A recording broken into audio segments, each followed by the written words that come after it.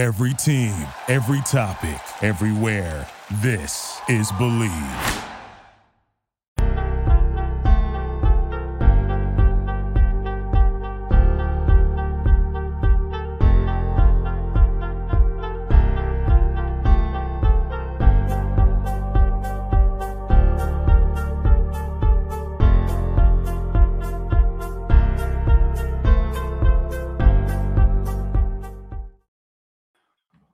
West Virginia Mountaineers, Penn State Nittany Lions. The 2023 college football season is finally here. That's right. West Virginia and Penn State will kick off the 2023 season from Beaver Stadium, NBC national TV, and they're renewing an old rivalry. We'll talk about whether or not it's actually a current one or means anything now, but nonetheless, two historic programs, one with some major expectations this year to maybe claim a national championship, but it's been a long time since that program's claimed, as Penn State's really hoping for the playoff, maybe playoff or bust this year, and West Virginia just looking to get back in the right direction to ever get back to glory in the first place. I'm Mike Asti, and I am going to be joined by Joe Smeltzer as we are going to talk West Virginia, Penn State here for the Sports Now Network's preview show of, by far, our biggest game of week one. So, Joe, happy to be aboard, happy to be talking with you. Season's finally here. The summer is over. It is basically fall because football is here. And you've been taking the temperature of Penn State all through camp, all through the offseason to now. So before we fully get into the show here, what is the atmosphere like in Happy Valley going into this season? Win the Rose Bowl, but you lose to your two rivals. You go into this year, some are saying this is even a more talented team, but it appears to me from the outside there's almost an uncomfortable pressure. Like if Penn State has another 10-2 year and loses to Ohio State and Michigan again, that wouldn't be celebrated. So it's almost like a playoff or bust year, which is kind of hard to deal with. Yeah, thanks for having me, Mike. I would say it's a little uncomfortable because not only obviously when you're expected to get to maybe not expected, it might be a strong term. Penn State's ranked number 7. They're not in the top 5. They're not a team that a million people are expecting to make out the way, people are talking about Georgia, Michigan, Ohio State, etc. But some are, though. National experts are putting them in the playoffs. So, yeah. But the consensus, if you were to poll every national expert on the planet, I think more would have Penn State out of the playoff than in. So probably. I would say, generally speaking, expected's probably a stretch, but these are the highest expectations Penn State's had, at least since 2017, and maybe even further back than that. This is a loaded roster. James Franklin has basically said it's his deepest team at Penn State, and he's had some pretty darn good football teams in his 9 years at Penn State. There is pressure, but yes, about the overall atmosphere. It's hard to say that it's a great atmosphere only because we're recording this a few hours after Penn State's would-be starting left guard Landon Tengwall announced his medically retired from football. So that's always hard. Tengwall not only would have been, I think, a very good offensive lineman for Penn State, but he's just one of the best people I've dealt with in my relatively brief time on the beat. So that's always hard. But overall, the vibes have been great all year. I think I've even noticed in James Franklin's Tuesday presser, his first one, he seems more relaxed. The talk about Drew Hauer, obviously. Yeah.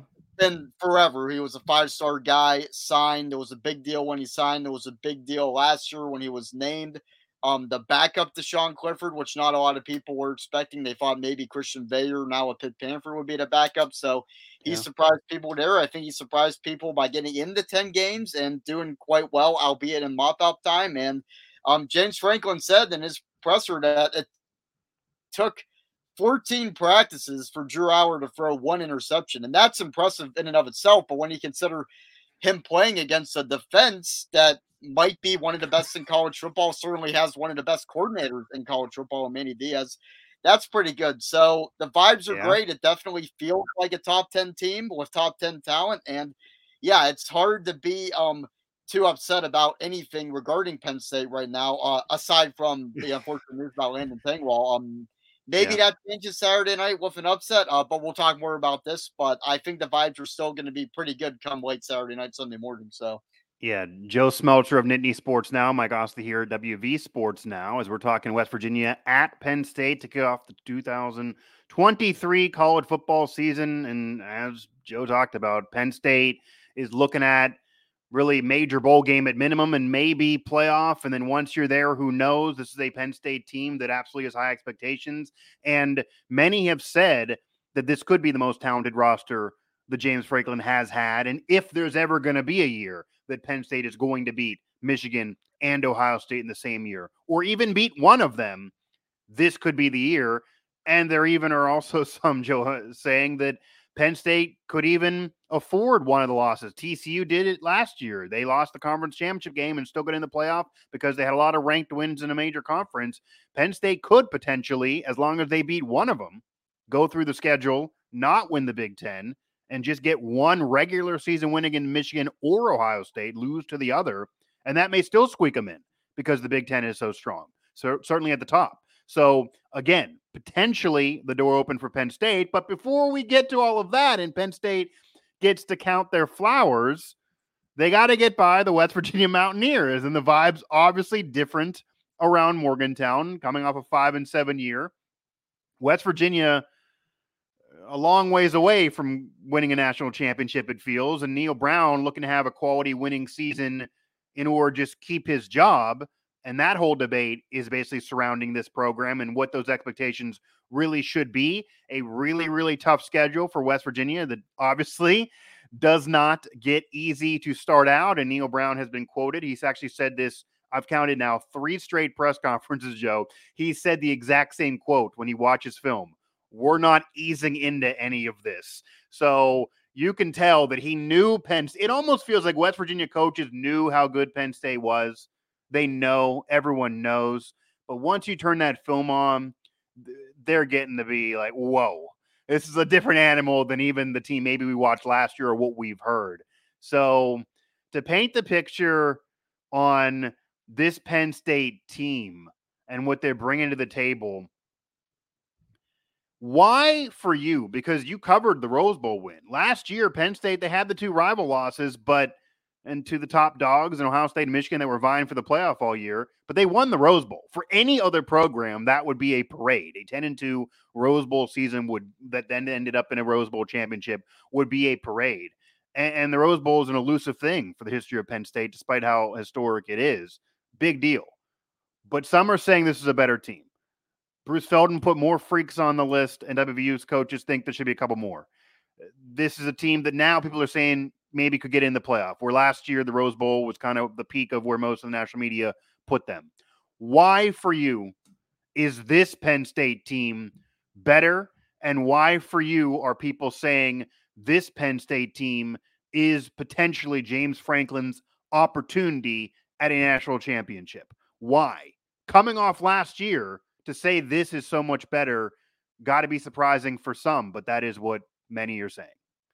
Yeah, and that's a good question, Mike. And I think probably the biggest reason why I feel, and a lot of other people feel, that this Penn State team should be better than last year's is because the freshman class of Penn State what came in with high expectations. I think the number 6 ranked class in the country, one of James Franklin's best at Penn State, even before they stepped on the field, and then that class exceeded the expectations. I don't know if people expected Nick Singleton to be as good as he was right away. I certainly myself did not think Katron Allen would make the impact that he did, and Abdul Carter obviously became a stud too. So those guys are going to be older. I think the offensive line definitely should be better with everybody coming back, minus Juice Scruggs, which losing Juice Scruggs hurts. That was a center emotional leader on Penn State's team, but they're replacing him with Hunter Norzad, who's a 6-year guy, all-conference player in the Ivy League, and has kind of, I think, similar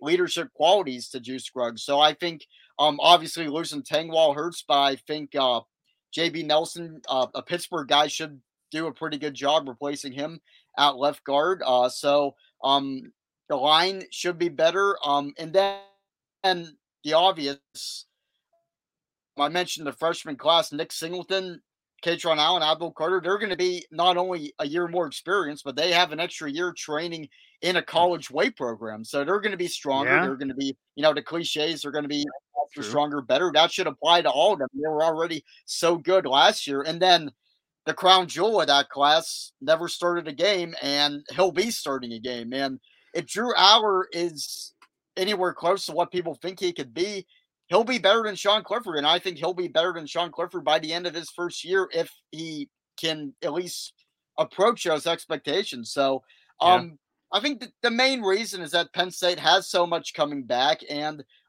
you got to go back to that coveted freshman class. There's the guys that did play a lot or should be an improved version of themselves, which were already very good. And there's guys like KJ Winston, who I think is going to be an impact player at safety pretty soon. There's guys like him that haven't gotten a chance to show what they could do yet because they followed the conventional true freshman path of waiting their turn and not playing very much. So yeah, circling back to that 2022 class, I think they were arguably the biggest reason Penn State won the Rose Bowl last year, and they'll be a better version of themselves this year. So I think that's what I would point to as to why Penn State should be a better football team in 2023 than they were when they won the Rose Bowl in 22. Yeah, and it also is possible this is a much better and more talented Penn State team that ends up with the same record because the teams that they are trying to beat that they can't seem to climb that mountain over top of in Michigan and Ohio State also are bringing tons of talent back and also are expected to be very, very good as well. And they also expect to be in the playoff, but that's kind of the issue when you're Penn State. You want to shoot for the stars, but there are a couple programs that have been above you that are currently above you, but we'll see where Penn State goes. And it also feels like to me that a lot of this also points to the quarterback because even though Sean Clifford ended up winning a Rose Bowl, you cap off your career really the best way you can, and it was a successful college career. He got looked in the NFL. Who knows? He's not going to probably have a great pro career, but he'll make some money potentially, maybe play elsewhere in another league. But nobody ever really, it seemed like, felt confident enough that Sean Clifford could win you a national championship like they now do with Aller. And it almost feels like that the inexperience, the practices, the 60 pass attempts or whatever it is going into week one is maybe the only thing holding people back from saying this Penn State team actually should be a Big Ten favorite, that you just don't know at QB because no interceptions at practice is great, but until you get into a big game, the bright lights, you don't have your answer on how he's actually going to play in that environment that's going to happen repeatedly throughout the year in the Big Ten. And that's the only thing that almost does equalize this game a little bit for me, Joe. And obviously Penn State is heavily favored, as they should be. But West Virginia is going into this game off a quarterback battle. Garrett Green is going to start for West Virginia. Aller's going to start for Penn State, even though Neil Brown and James Franklin haven't said this as we're recording this show. And Garrett Green's a little bit more seasoned in terms of being around the program longer. He lost out to some veterans where West Virginia brought in transfers, Jarrett Dagey, JT Daniels in the past. They weren't really battles. You're paying a guy as a transfer. You're clearly going to play him. And Garrett Green wasn't ready. But now it appears he's going to be the guy, and he is ready. He actually got big moments. Aller hasn't had this. Garrett Green had big – they only won 5 games overall, but the wins they did have were pretty big for the program. He came in against Oklahoma and won the first game for the Mountaineers ever beating Oklahoma since they were both in the Big 12, beat Oklahoma State, what hadn't happened in a long time either. Down years for those programs, but still he felt atmosphere, the bright lights, fourth quarter, and won games. And that maybe could give West Virginia a little bit of an advantage in terms of dealing with that, even though he has certainly not dealt with what he's going to see at Beaver Stadium. Is there any validity or concern in terms of, yes, he's a 5-star kid, but what if? Like, how do you think James Franklin would handle that? Do you think there would be a quick hook by any means if he throws 2 picks that are run back in the first half because they don't want to let this, a game they should kill get away from him? Or is he just the guy that James Franklin's going to ride with, and they kind of have to go in praying he's going to be dominant in a big game when they don't know as a starter? Yeah, so I can't really see a hook because looking at the rest of Penn State's quarterback room, you have Bo Yeah, Pribular, who came in at the same time as Drew Hours, going to be facing the same uh, whatever drawbacks come with inexperience with Drew Hours. It's going to be even worse for Bo Pribular because he didn't play at all last season. And then the sure. first Yeah. string is a true freshman and Jackson Smollett, same type of deal. So I don't think there's going to be a hook. What would ease my concern, if I'm a Penn State fan, is what Drew Hour did week 1 at Purdue last year. You look at the stat line, he went 2 of 4 for 26 yards, but he came in a tight situation, if I'm remembering it right. Penn State was up by 4 in the second half on the road, so playing under the bright lights with Yeah. people cheering against him and not for him. On the road, he went 4 of 6 for 20, 4 of 6, 2 of 4 for 26 yards. That doesn't sound like much, and it wasn't much, but he looked very calm. That's having been there. He looked like he knew what he was doing, which is huge for a freshman. And second, he threw a ball to one of the tight ends, Tyler Warren, that was dropped, but it was his best throw tonight, and it was a throw that Penn State fans shared the video of, and it would have been a first down. So had Warren caught that ball, that Penn State would have kept that drive alive, and then who knows? It could have led the team to a field goal and put them up by 10 or led them to a touchdown. And boy, if Drew Hour had led Penn State to a touchdown coming in, all that hype would have been accelerated. And, who knows what would have happened on what was then Twitter. But yeah, I think what I saw last year. And it was a really good Purdue team, to be fair. I mean, obviously, with now the division absolutely. format gone, they probably wouldn't be in the Big Ten title game if you do the season all over again. But still, a quality Purdue team. It wasn't like you're playing, an FCS and doing that. Yeah. Yeah, and that's the biggest sample of Drew Hour playing in a tight game because every time he got in, Penn State was up by 1,000,000 points. So hard to judge much off of garbage time. But yeah, I think from what I know about Drew Hour, from talking with him, from talking with people about him, he is the type of guy that will not shy away from a big moment. He has a fire that a quarterback needs to have, but at the same time, he's laid back enough to where he's not going to get scared. He's going to do his job, and whoever's watching him is going to watch him. That won't faze him. There's going to be some nerves because, if you're not a little bit nervous coming in, like, what are you doing? Like, playing in front of 100,000. But I think Drew Hour has that coolness that you want out of a quarterback, and obviously the physical attributes, the big arm, all of that too. So, in short, I wouldn't worry too much about it as a Penn State fan, especially when you have maybe the best running back duo in the Big Ten, if not college football. So there you go. That was how I was maybe going to segue. Joe Smeltzer here, Nittany Sports Now, like Asti WV Sports Now. We are previewing West Virginia at Penn State to kick off the 2023 college football season. NBC televised, obviously a rocking atmosphere at Beaver Stadium with 100K plus. Now, you mentioned if Drew Aller's worried in any way, you got a lot of running backs to, hand the rock to. So is that the strategy for you? Even if Aller feels comfortable and it's going well and he has an arm for sure, but especially in a game like this where you're a heavy favorite, do you feel like James Franklin's going in thinking, okay, we don't want our quarterback to kill us. We'd love to have a big player too. He is inexperienced. We got 4 horses. We're going to feed him the rock. We're going to get up. We're going to pound it. And then we're going to go on to week 2. Like, is this going to be a run heavy, rely on the running back? Because Penn State's weakness, I was actually just appearing on a show earlier today, and the host of that show told me that the only weakness he can think of for Penn State is the receivers, which included actually some receivers on West Virginia that almost became Nittany Lions, in Devin Carter, a veteran, and Rodney Gallagher, a freshman. I would imagine Penn State would love to have both of them, and they'd probably feel like they'd walk to a national title. That is the weak spot. So do they just ground and pound, and then whatever Aller gives, as long as he doesn't hurt them, is great and just a cherry on the sundae? Yeah, I think when I talk with Michael Robinson, who knows a thing or two about playing quarterback at Penn State, I talked with him at Big Ten Media Days, and I asked him about Drew Hour naturally, and the last thing he said about Drew Hour was, as long as he doesn't turn the ball over, he'll be fine. So I think that's the mindset. I think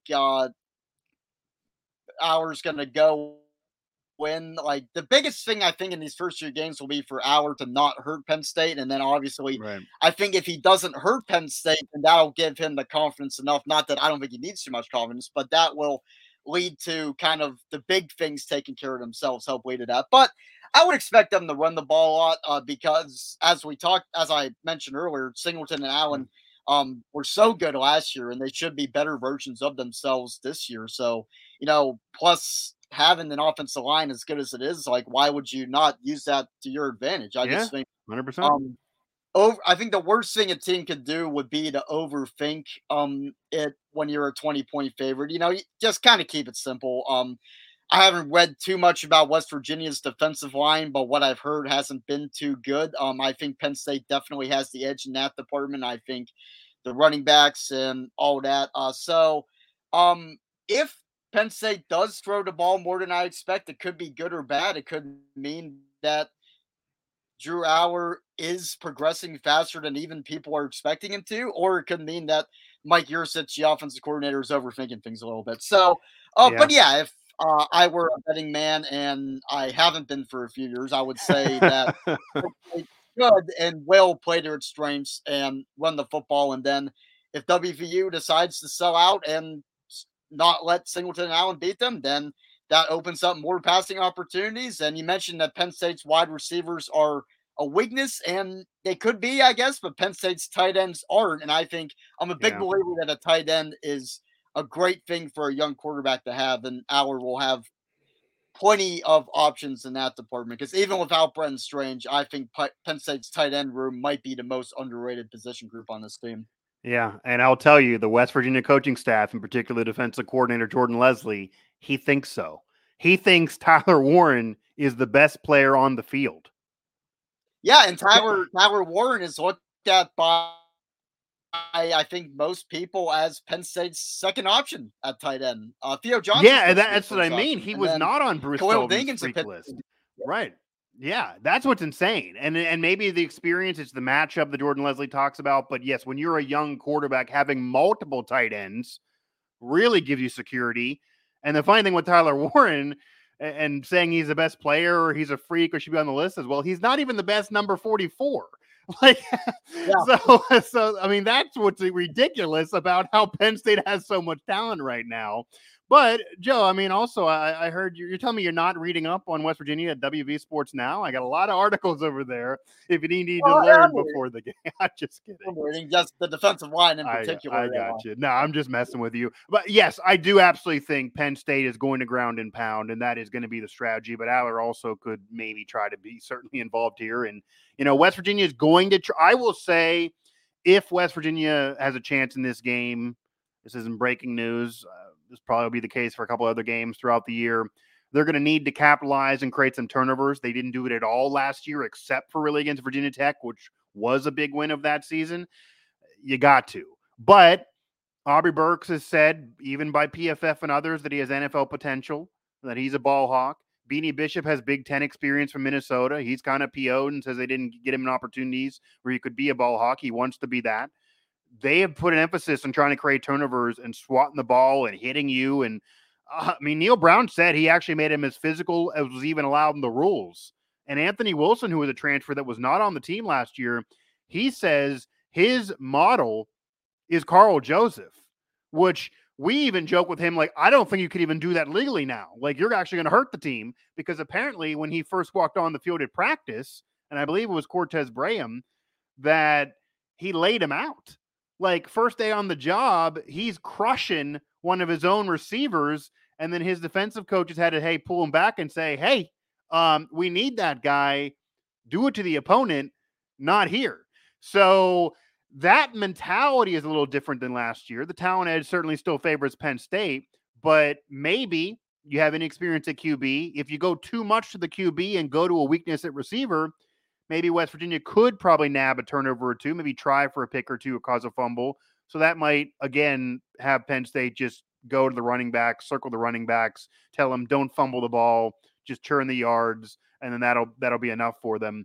Now, you mentioned West Virginia's defensive line, but I do want to ask you just what you've heard and if you think at all this maybe could be a problem for Penn State, because this game could also come down to the trenches in terms of whether this is a 20-point game or whether West Virginia can make this closer and be competitive in this game and surprise some people.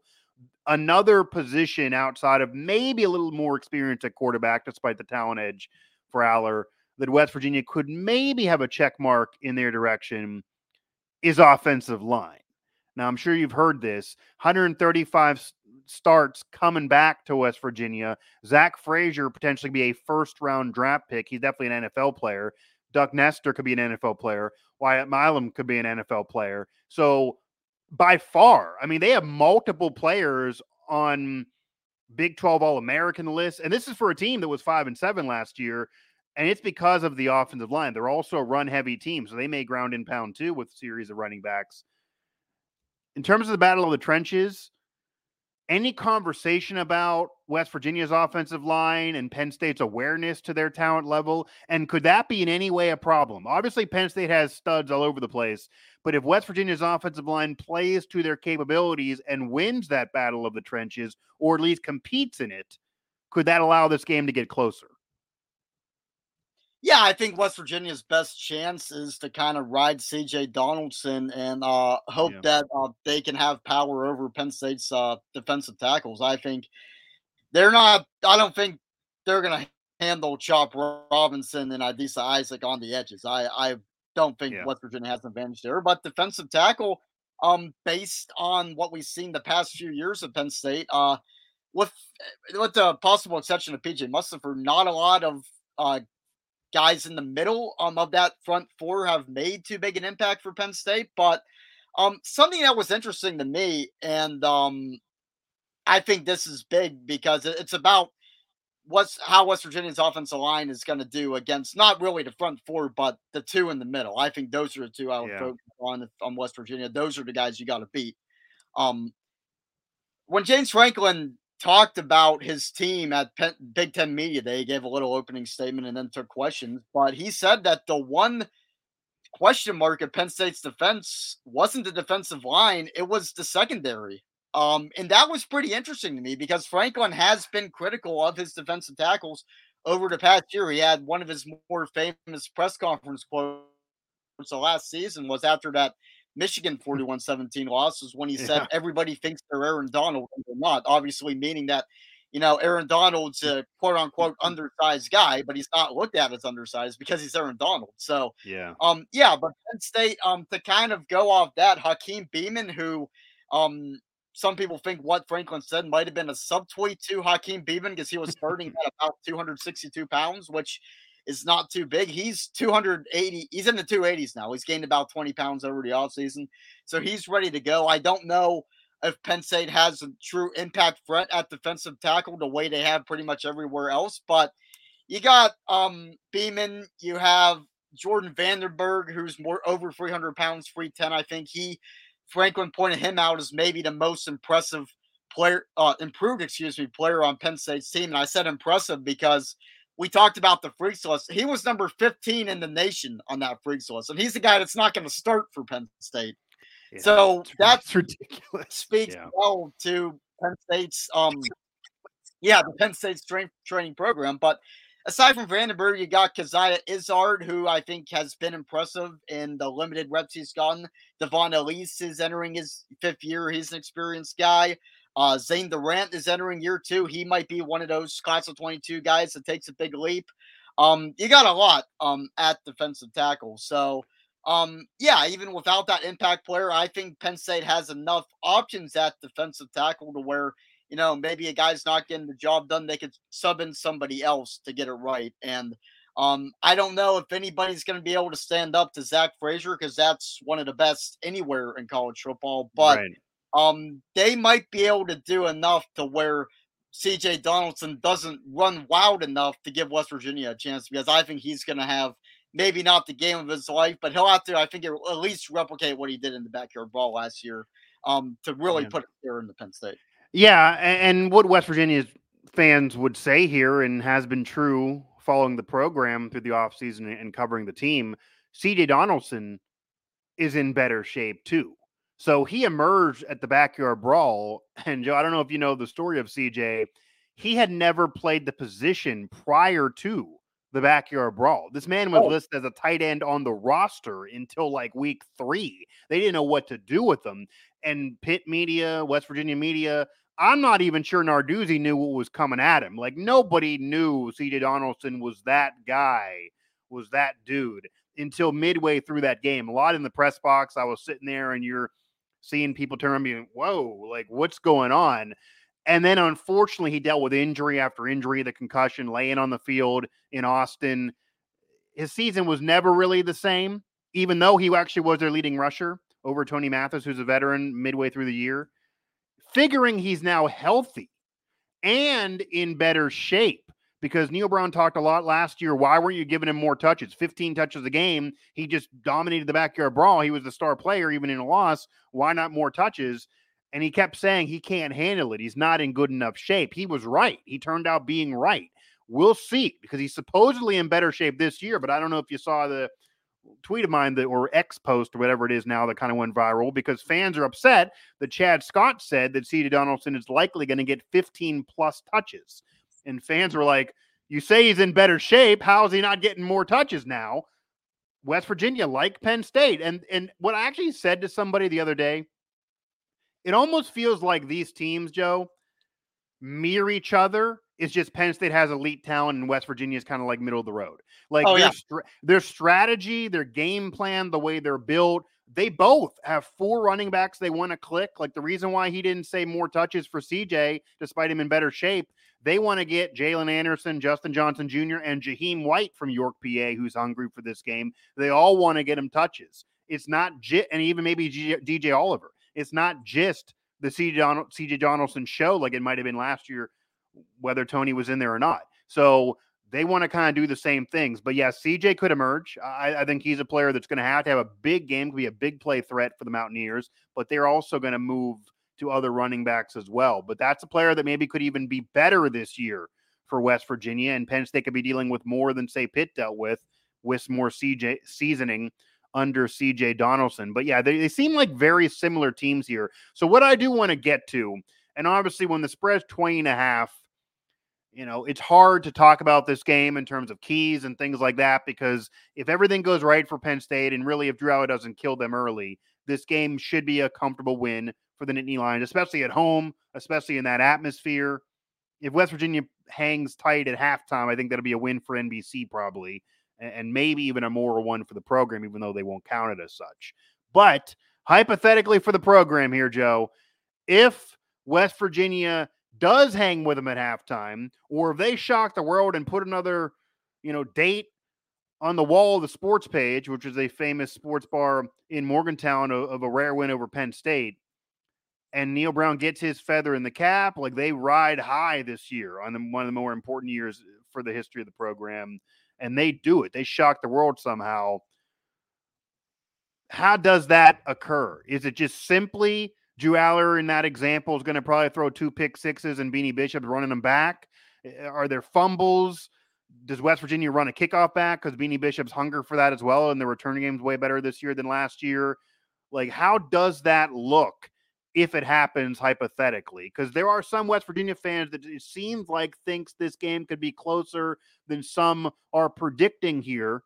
And 20.5, it's hard to say, but we've seen upsets before. And West Virginia was an underdog last year, and, they almost beat Pitt. So could they make this closer, and how would they make this closer? Yeah, I would probably say, Mike, that the most likely outcome is probably similar to what Penn State and Pitt had in 2017. People were projecting Penn State the boat race Pitt that year, and it didn't really happen. But at the same time, Pitt didn't put a scare in the Penn State Ivor, and that final score, 33-14, kind of reflected how that game was. I could see that happening, but for West Virginia to put a scare in the Penn State, and maybe even, as you mentioned, do the unthinkable, there has to be something that happens that's beyond Penn State making a mistake. I think the most likely path to that would be Penn State's replacing everybody on special teams, new kicker, new punter, new long snapper. Okay. So maybe a special teams mishap. We've seen how special teams affect games, but I think something crazy kind of has to happen that goes beyond the typical QB overthrows a receiver, throws an interception, guy fumbles, anything like that. So I think, maybe a block punt, a missed chip shot, a missed extra point, whatever, something like that has to happen. Instead of, or maybe even in addition to a conventional turnover mishap on the part of the free touchdown favorite. Yeah, and maybe a couple times. Maybe not even just one or two of those occasions, maybe happening throughout the first and second half there. Yeah, there's going to have to be some luck, and maybe it'll be spooky and scary, but it's not going to be Halloween. It'll be week 1 as West Virginia and Penn State kick off the 2023 season, and that might have been part of the back of our ball being so close last year, despite West Virginia getting exposed throughout that year, is you don't have film. Like, I think the one advantage West Virginia has going into this game, if they have any, and obviously they're a heavy underdog, is there's an argument out there, Joe, and I want to see if you think there's any validity to this argument, that obviously Penn State's seen it all, but they don't have any film on this West Virginia team. New play caller, new offensive coordinator, a series of new running backs. CJ certainly could even be better. New quarterback, new receivers. Literally the whole receiver room's different and supposedly better. Defense maybe deeper, they think, even though you lose Dante Stills. Certainly better in the secondary with more playmakers there. And the scheme is going to be more what great West Virginia fans remember of great Mountaineer teams of the past in terms of dual threat QB, run-heavy team, getting more athletic. Last year was an air raid offense with a prototypical pocket passer to start off the year. They put points up, but it just wasn't Mountaineer football for some fans. They had great years with Geno and company, but this could be more of closer to what Pat White gave you or that Rasheed Marshall before him of a dual threat QB. And Garrett Green is very, very, very fast. If he can get outside and get by some defenders and spark the offense that way, as long as he doesn't make mistakes when he does try to throw. So maybe the fact that this is week 1 and there's no film, is there any validity to the fact that Penn State, very, very good, going to face some good teams in the Big Ten, but it's possible they may not face something like West Virginia's throwing at them, and that could cause problems early in this game? Like they have a dual threat QB that runs a 4.5. Like, that is not something Penn State dealt with last year. I think that could go both ways, Mike. There is no film, and that could lead to some things happening that maybe people don't expect. I think, the saying is that a lot of wild stuff happens in week 1, and part of that is because teams don't know what they're preparing for.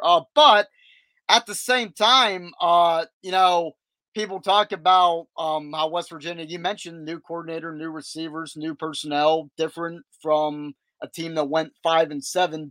But when things come together and improve, it's very rare that it happens right away. And I think for all of this to gel right away, maybe this West Virginia seems better than last year. Maybe it's good enough to save Neil Brown's job. Maybe they win 7-8 games. But for so many new things that have gone in to work so well in the first game, I have a bit of a hard time seeing that. Whereas you look at Penn State, and there's same coordinators, same head coach, new quarterback, but a quarterback that has a year in the system. They've all played together, and I think the more experienced team probably has the advantage right away in week 1. So, not knowing fully what Garrett Green can do, not knowing about these receivers, although Penn State should know a lot about Devin Carter since he committed to them. But that could lead, that could help West Virginia, but also at the same time, all of this new stuff has to work so well week 1 against a superior opponent in a stadium where 107,000 people are cheering for said opponents. So it's going to be tough. And James Franklin usually wins the games he's supposed to win. So it's going to be hard for West Virginia to, do too much, I think.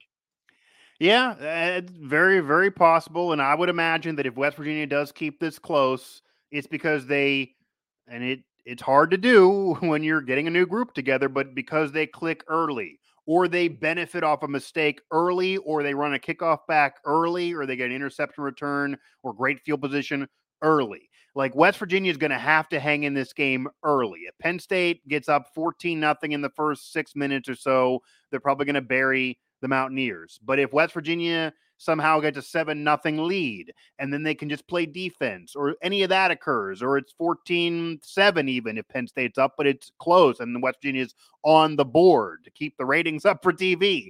Like if that all occurs through the first half or through the first quarter or so, then that could at least show you something like you're saying about West Virginia, even if they would still lose, that, okay, they are better than last year. It's just they're playing the number 7 team in the country, or even have a chance to shock the world. But they cannot get down big early on, or it probably then could be in the direction of the 56, predictions that some are throwing out there, and make 20.5 look like they were being nice to the Mountaineers. It could go either way, and I don't think would shock anybody. But this is a different West Virginia team, for better or worse, and it's a scheme that I think maybe makes more sense in the personnel. So we will definitely see. You mentioned some possible scores that have been thrown out there on games that could possibly be the result here. How are you leaning? Like, if you had to pick this game, you got a lot in your mind about what Penn State can do. You know what West Virginia is trying to do, but obviously it's going to be really, really tough, and no one thinks they have a shot here. How do you see this game unfolding? What do you think the score is going to be here? And then, as part of that, Joe, what does it need to be? Like, the pressure's on Penn State for me. If West Virginia loses by 10, it's house money. They're not supposed to win. They can say this is a hard schedule. It's the number 3 hardest schedule in the country, and they're facing a playoff team potentially for some. They were 5-7 last year. If they get a bowl win this year, that probably keeps Neil Brown's job and is a good year, being realistic. But Penn State, as we talked about in the open, they need so much more than that. It's basically major bowl game, New Year's Six or bust at minimum, if not more. So how do you think this game shakes out? And then what needs to happen for Penn State to walk away feeling really, really good versus just getting a win? Because I don't know if those two things are the same thing. I agree with that. And I think for Penn State fans to feel really, really good, it's got to be probably the margin of victory has to be probably somewhere in the 20s, I think, because the expectations are so high, and you're playing a team that went 5-7 last year and hasn't really been very good for 5 years, and you're playing all the stuff we've talked about for the past how many months, all of that. So for fans to be absolutely over the moon at Penn State, it probably has to be similar to what happened at Auburn last year, where Penn State just blew the absolute doors off them in Jordan-Hare Stadium. I don't know if that's going to happen. And then for WVU, I think if they don't get embarrassed, they could kind of just, trudge forward, and they'll beat Duquesne, and then we'll see what happens when they play Pitt. But, I think for Penn State to really make a statement, it's got to be a boat racing. And I don't know if... Do they need to do that? Like, is there pressure on Penn State in terms of the big picture to make a statement here? It's a 5-7 team. It's an historic team, but they're down. You think you're a playoff team and want to win a national title. You need to boat race them? I don't think so. No. The only thing that would be cause for concern is that this is an absolute nail biter for Penn State, and I don't think you're going to see a nail biter either. Right. I think probably if it's somewhere between a boat racing and coming down to the last second, it wouldn't. It wouldn't psych up Penn State fans, but it wouldn't be a cause for concern either. So. Yeah, Penn State doesn't need to make a statement, but obviously it would be nice for Penn State. So, so how do you think this is going to go then? Because it sounds like you don't think this is going to be a 45-point victory and totally embarrass West Virginia, but you certainly think Penn State's going to comfortably win. So if you had to predict here, how do you think this game's going to go, and then what's your score prediction? My score is 34-17, and man, it's almost like you're reading my mind, by the way. Very close. I already put that in print to you. I don't know if you go ahead. Go ahead. But kind of going off of history. Yeah, I'm kind of judging this around the same as a whiteout game because it basically is. We're gonna see it. It's a helmet stripe, so most of the stadium's gonna be wearing white, even though it's not a full whiteout. Going back to past whiteout games, Penn State's always seemed to start fast. With the exception of Auburn in 2021. Last year, they got up on Minnesota pretty early. They got up on Michigan pretty early, 2019. And then I mentioned the 2017 pick game. I think that's probably the most realistic way I see this going. I do think Penn State gets up by 2 touchdowns in the first quarter. And I think West Virginia is good enough to kind of hang around to where it annoys Penn State fans. It's like, all right, when are we gonna blow the doors off this thing? Why is it still within 2 scores? Why is all this happening? But at the same time, it's not gonna be like, oh my God, West Virginia is gonna have a chance to win this game. Or for West Virginia fans, people aren't gonna get too excited. Like, there's never going to be a point where Penn State's in danger of losing, and the unthinkable happening, which would be a West Virginia win. But I don't think you're going to be seeing the walk-ons play in the second half either. So I'll say 34-17. I think West Virginia does enough well to keep it close, and it's hard to imagine the team like making too big a statement week one because it is week one. But at the same time,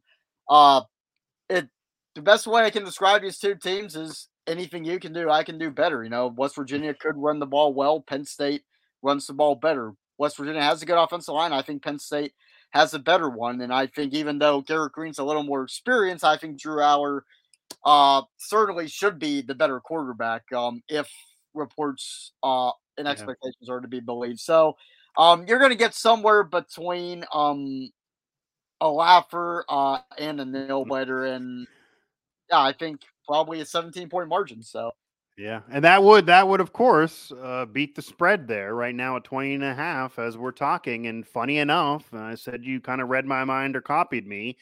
I put out there my prediction, or at least where it is right now, at 36-17. That's what I put in print. That's what I gave to even Penn State media. So 36-17, and I kind of feel the same way.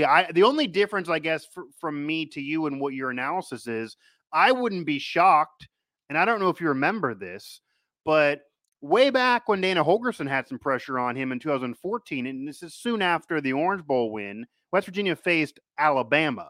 That's the beginning of that dynasty, and everyone was sitting there like now complaining about the schedule. The schedule's too tough. You're killing the program. They're saying, why are you in this game? You shouldn't have done this. This isn't good. And right away, West Virginia actually started out that game punching Bama in the mouth. A big return.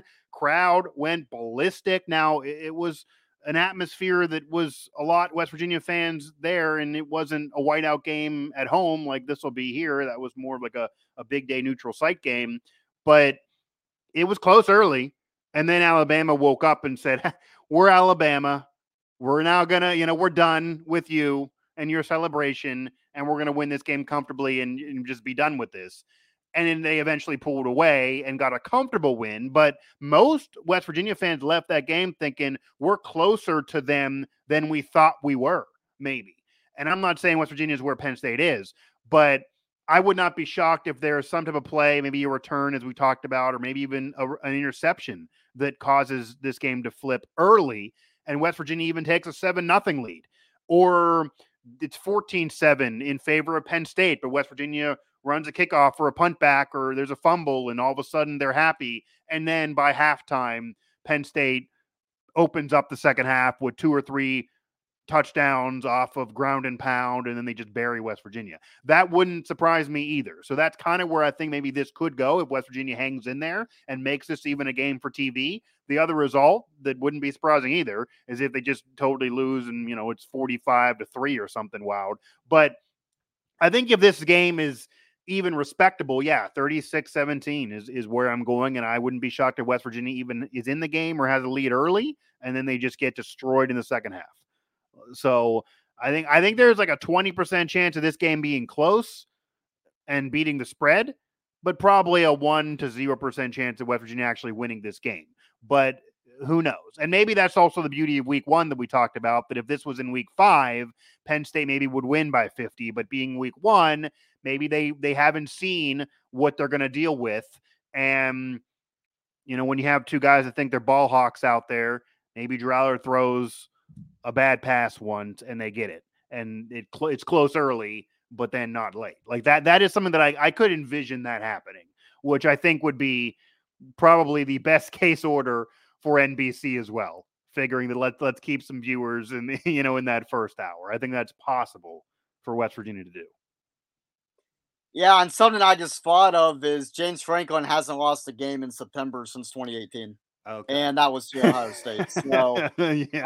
But that has a bit of an asterisk because 2020 they didn't play any games in September, but right. Penn State takes care of business early. We'll see October, November is ultimately what will decide this season, but history is on Penn State's side in that regard too. So yeah, and then just lastly on that front, because this is reality too, and we talked about that if West Virginia even hangs in there and keeps this close, it's kind of a moral win, even though they don't count on the record. But anything outside, a 10-point loss here would probably give Mountaineer fans thinking, okay, we're going to at least make a bowl. Maybe Brown will end up staying. Whereas if you lose by 20, 25, 30 plus, okay, it's last year and we're going to be in a whole new era after this season, for better or worse. But how much does Penn State need this win? To the fact that I know you said they don't need to make a statement and win by 30. This was a debate I actually had with somebody on Twitter earlier. It's not a Big Ten game. We've literally seen Ohio State lose early to a non-bowl team in Virginia Tech that year and still make the playoff. Now, I'm sure Penn State fans are going to scream and say, yeah, but they give Ohio State all the breaks. They won't give it to us. So if Penn State would lose this game and somehow West Virginia would do the unthinkable, is Penn State's season over? Like, are they still able to have a path to still beat Michigan, still beat Ohio State, even if you win one of them, but certainly if you win both, like have a great year, be happy about it, get a major bowl and move on? Or will this funk be a funk that will stain Franklin and this season? Because at that point, then you're probably rooting for West Virginia to really surprise and be like an 8-win team to make this not feel as bad. Yeah, and that's a good question. I think statistically, I don't know if the season would be over with a loss. I think if Penn State were to win the next 11, beat Ohio State and Michigan, and then beat what could be a pretty darn good Wisconsin team in the Big Ten championship game, you'd have a win over Iowa there too. Iowa could be pretty good. So statistically, no, but I think losing to West Virginia would be a sign that Penn State just isn't what people thought Penn State was. So the concern would be more from that standpoint than it would be from like the sign of like, yeah, like Michigan, Ohio State are here. Penn State thinks they've evened it out now, but if they lose this game, they're still well behind those two top dogs. Like right. I think it will hurt more from that sense. But statistically, I don't think it would be the death knell, but they'd probably have to win out. Yeah, probably. But we have seen it with Ohio State. But again, it's probably not going to happen again. And I could still go back and argue that Ohio State shouldn't have made the playoff that year, even though they won the national title. So, yeah, Penn State's going to need to take care of business, but they probably will. They probably will take care of business. But, we have some coverage to do, a show to do. We got to have a conversation here, and NBC has a broadcast to put on. So we'll see. These teams haven't played since 92. It's almost too bad because West Virginia's had a lot of great teams since then. Obviously, Penn State has too. They could have had some great moments and great games. Is this in any way for you, covering Penn State, feeling the vibe of the fans, hearing from the program? I know James Franklin said he doesn't want to talk about history because it doesn't have any bearing on this. But as we close up shop here, is this in any way a rivalry for you? NBC's trying to hype it as a renewal of one, but doesn't feel like one. I don't even think West Virginia fans think this is one. The program's ignoring the history too, because it's obviously not positive for the Mountaineers. But is this in any way a rivalry? Obviously, when Penn State plays Pitt, it's a rivalry, and if they very rarely play, or the whole Narduzzi versus Franklin thing on if they're going to play in the future. But is this one at all with West Virginia? They used to be as independent teams out of the East. I feel like that's long gone. Yeah, no, I don't think it's a rivalry. 48-9-2 kind of speaks for Yeah. itself. And even going back to the 80s, Penn State demolished some pretty good West Virginia teams in the 1980s. Yeah. Shut out Jeff Hostetler the year he was a quarterback in Morgantown.